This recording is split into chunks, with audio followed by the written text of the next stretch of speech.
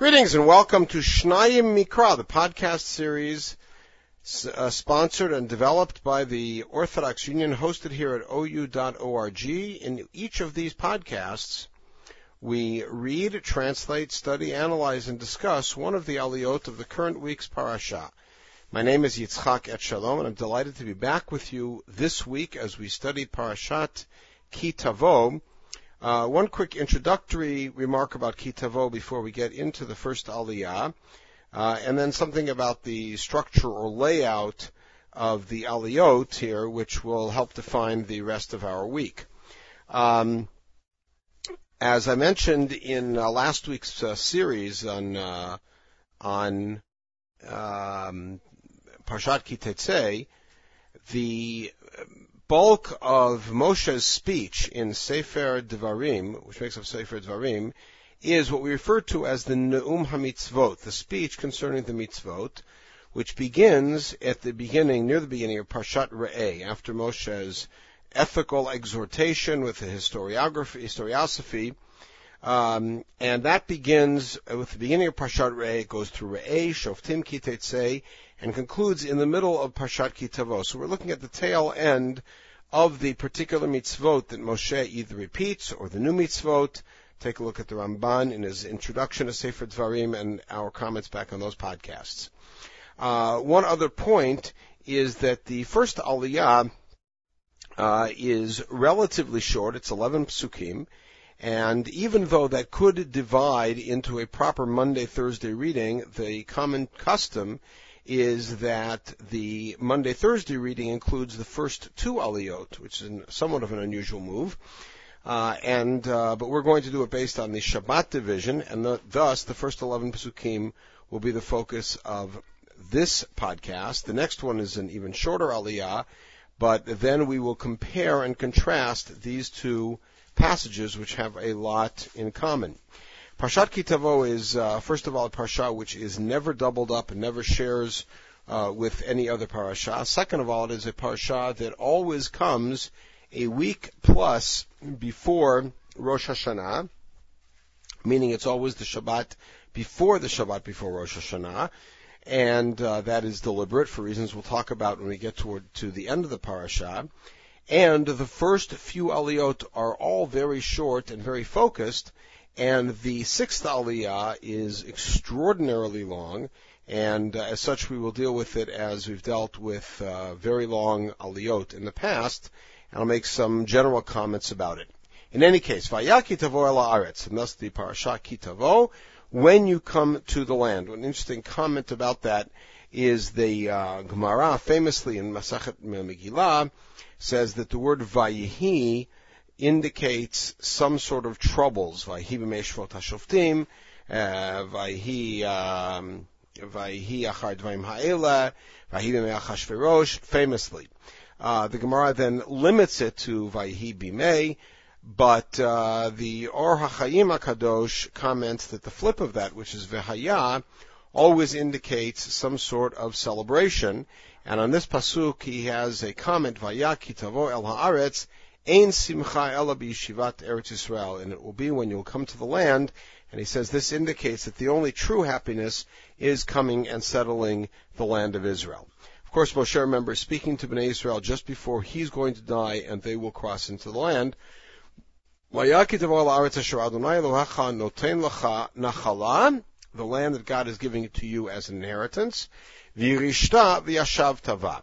And unclear whether this is a command, as we saw at the end of Parashat Maseh, at the end of Sefer Bamidbar, you shall inherit it and settle it, or it's still part of the contingency, when you come to the land, and when you inherit it, and when you settle in it.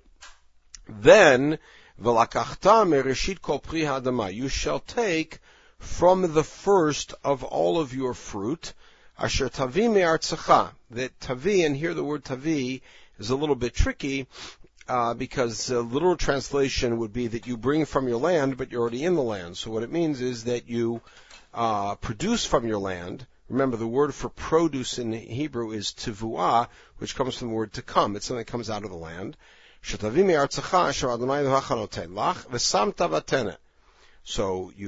and again, the stress is the land that God gives you. You're going to bring the first fruit from the land that God gives you, v'samta vatena, you're going to put it into a basket.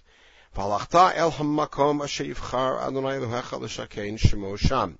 A phrase that we did not really hear in Parshat Ki Tetzei. It takes us all the way back to Parshat Re'eh, when we're told that when we come into the land, we will not do as we've done till now, each person putting up his own altar, but rather there will be a central location. That, of course, plays a critical role in Parshat Shoftim, with the Kohen and the Kohanim Alvi'im coming to that place, with the Beit Din in that place, and now we return to it. You will come to the place that Hashem chooses, l'shakein shemo sham. L'shakein, of course, being related to the word Mishkan, the place that Hashem selects to put His name there, which ends up being, of course, in the final analysis, Yerushalayim. Uvata el hakohen asher yeh bayim yahem. You will come to the Kohen who is in those days. Kind of a strange phrase, but the notion being that there is going to be a long history, and there will be a whole string of Kohanim. And whoever the Kohen is in those days, that's who you come to. Chazal make a comment about that, saying, do not sit there and long for the great Kohanim of the past. The Kohen who is in your day, that's who you have. V'amarta elav. This is what you will say to the Kohen when you bring this basket. Higadeti hayom ladonai Elohecha. I have declared or confessed to Hashem your God. Now this is an odd phrase, we'll come back to it in a minute.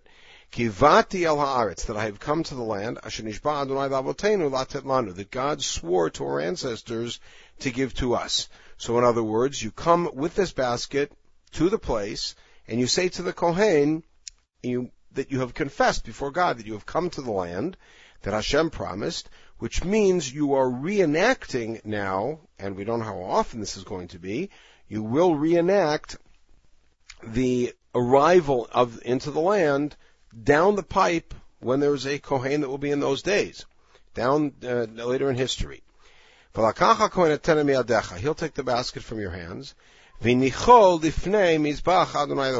will place it in front of the Mizbeach of Hashem. And notice the constant emphasis.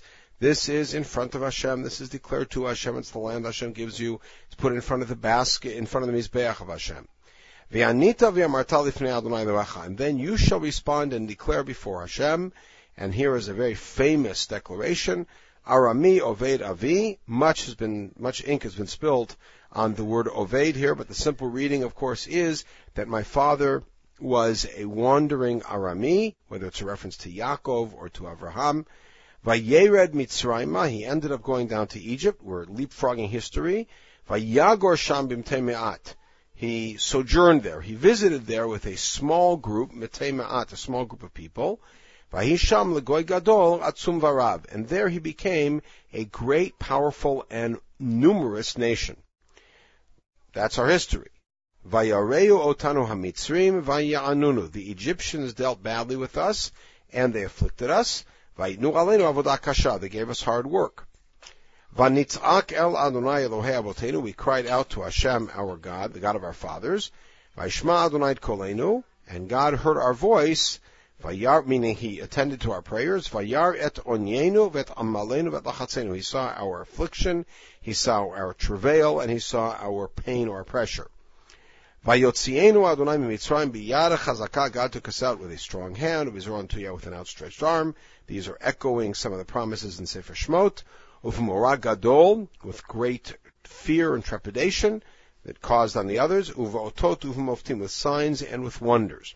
Now, looking back at those 4 psukim from the middle of Pasuk Hey, you can see that each one of them is a very, very compacted form of one of the segments of the experience of Egypt.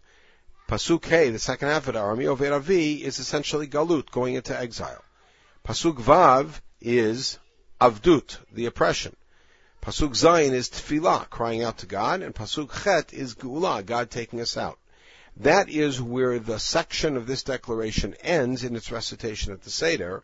However, the Pasuk goes further, and the declaration made by the person bringing the Bikurim, bringing the first fruit, goes further. Vayivienu al hamakom hazeh, because leaving Egypt is not the end of the road. He brought us to this place.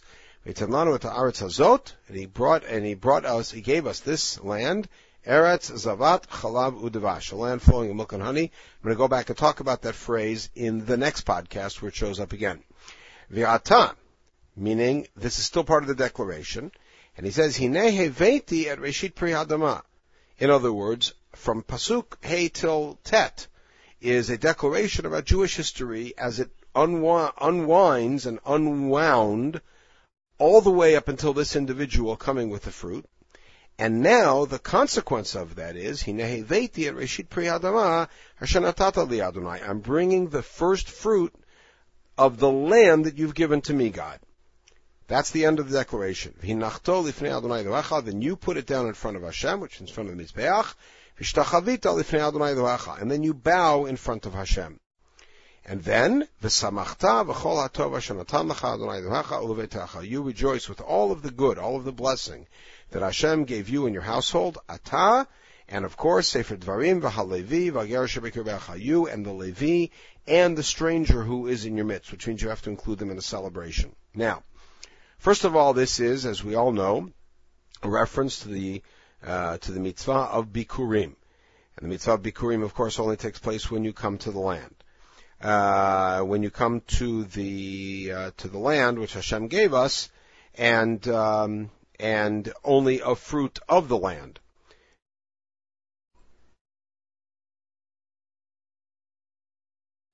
Now, taking a look at the phrase, Higanati Hayom LaAdonai Elohecha, I promised we'd go back to that in Pasuk Gimel. Why would somebody say to the Kohen, I have said to Hashem, your God? It should be Hashem, our God. But this is something that we find consistently in Tanakh, that whenever a person is speaking to someone who's considered to be his spiritual master, whether it's a Navi or a Kohen, usually with a Navi, he refers to, and Shaul says this when he speaks to Shmuel, Hashem, your God, meaning you're the one who's sort of representing this message of Hashem to me. So that's not such an untoward statement. If we look further, we find several nuances about the mitzvah of Bikurim buried in the text. The first thing is that the person who brings the Bikurim has to be somebody who is a landowner, because he's thanking God for the land that he got, which means he has to be someone of those tribes and of the place in the family who really would own the land. The second thing, and there the first chapter of Masachet Bikurim details in what circumstances a person has to bring Bikurim but does not make the declaration because he can't say the land that Hashem gave us. A very interesting piece of that is that a ger, meaning a convert, not the ger of our parsha, but a ger, a convert, would bring the Bikurim but not make the declaration because he can't say that Hashem promised our ancestors. And very famously, in the Yerushalmi, they quote the opinion of Rabbi Yehuda, who says he can say our ancestors, and in Tefillah he can say Eloheinu v'Elohei Avotenu, because every ger is a child of Avraham, and that, of course, the Psak Halacha and the Rambam in Hilchot Bikurim. And we help define who brings the Bikurim, who does the reading, but there's another piece of the puzzle: which fruit and during what season are they brought? And we can see which fruit because it's the fruit of the land. And we go back to Parshat Ekev when we know that there are 7 species with which the land of Israel is praised, and they are, and I'm going not in order of the pasuk, but in the order of harvest season. They are barley, which is minimal because it's generally animal food. There's wheat. There are dates and figs, there are grapes and pomegranates, and finally there are olives. And as such, the Bikurim are brought during that season, the season of that harvest. Since the pasuk says at the end, V'samachta v'chol hatov, Chazal understand that it means it has to be during a time of simcha. And unlike our calendar, which has a whole period of mourning during the summer was considered to be the time of Simcha, because that's when everybody is harvesting. And therefore the time of Bikurim begins after Shavuot, not on Shavuot, but after Shavuot, which is the beginning of celebrating the harvest of the wheat. Again, as I mentioned, barley is of little consequence here. And it continues all the way, and here is a machloket, it continues all the way either to Sukkot or to Chanukah. Why would it continue to Chanukah? Very simply because olives, the last of the 7 species to be harvested, are harvested typically not long before Chanukah, usually sometime in late November, early December. There's much to speak about in that context with regards to Chanukah, but that's outside of our purview. And as such, the halacha is that someone who brings bikurim, who's bringing it from Eretz Yisrael, from the west bank of the land, who's bringing the proper species and comes to Yerushalayim between Shavuot and Sukkot, does make the declaration. There's still a mitzvah until Chanukah, but we do not make the declaration during that season. As I mentioned, we will talk about the phrase Eretz Zavat Chalav Udvash, because it plays a very different role in the second Aliyah, which we'll look at in the next podcast. In the meantime, everybody should have a wonderful day.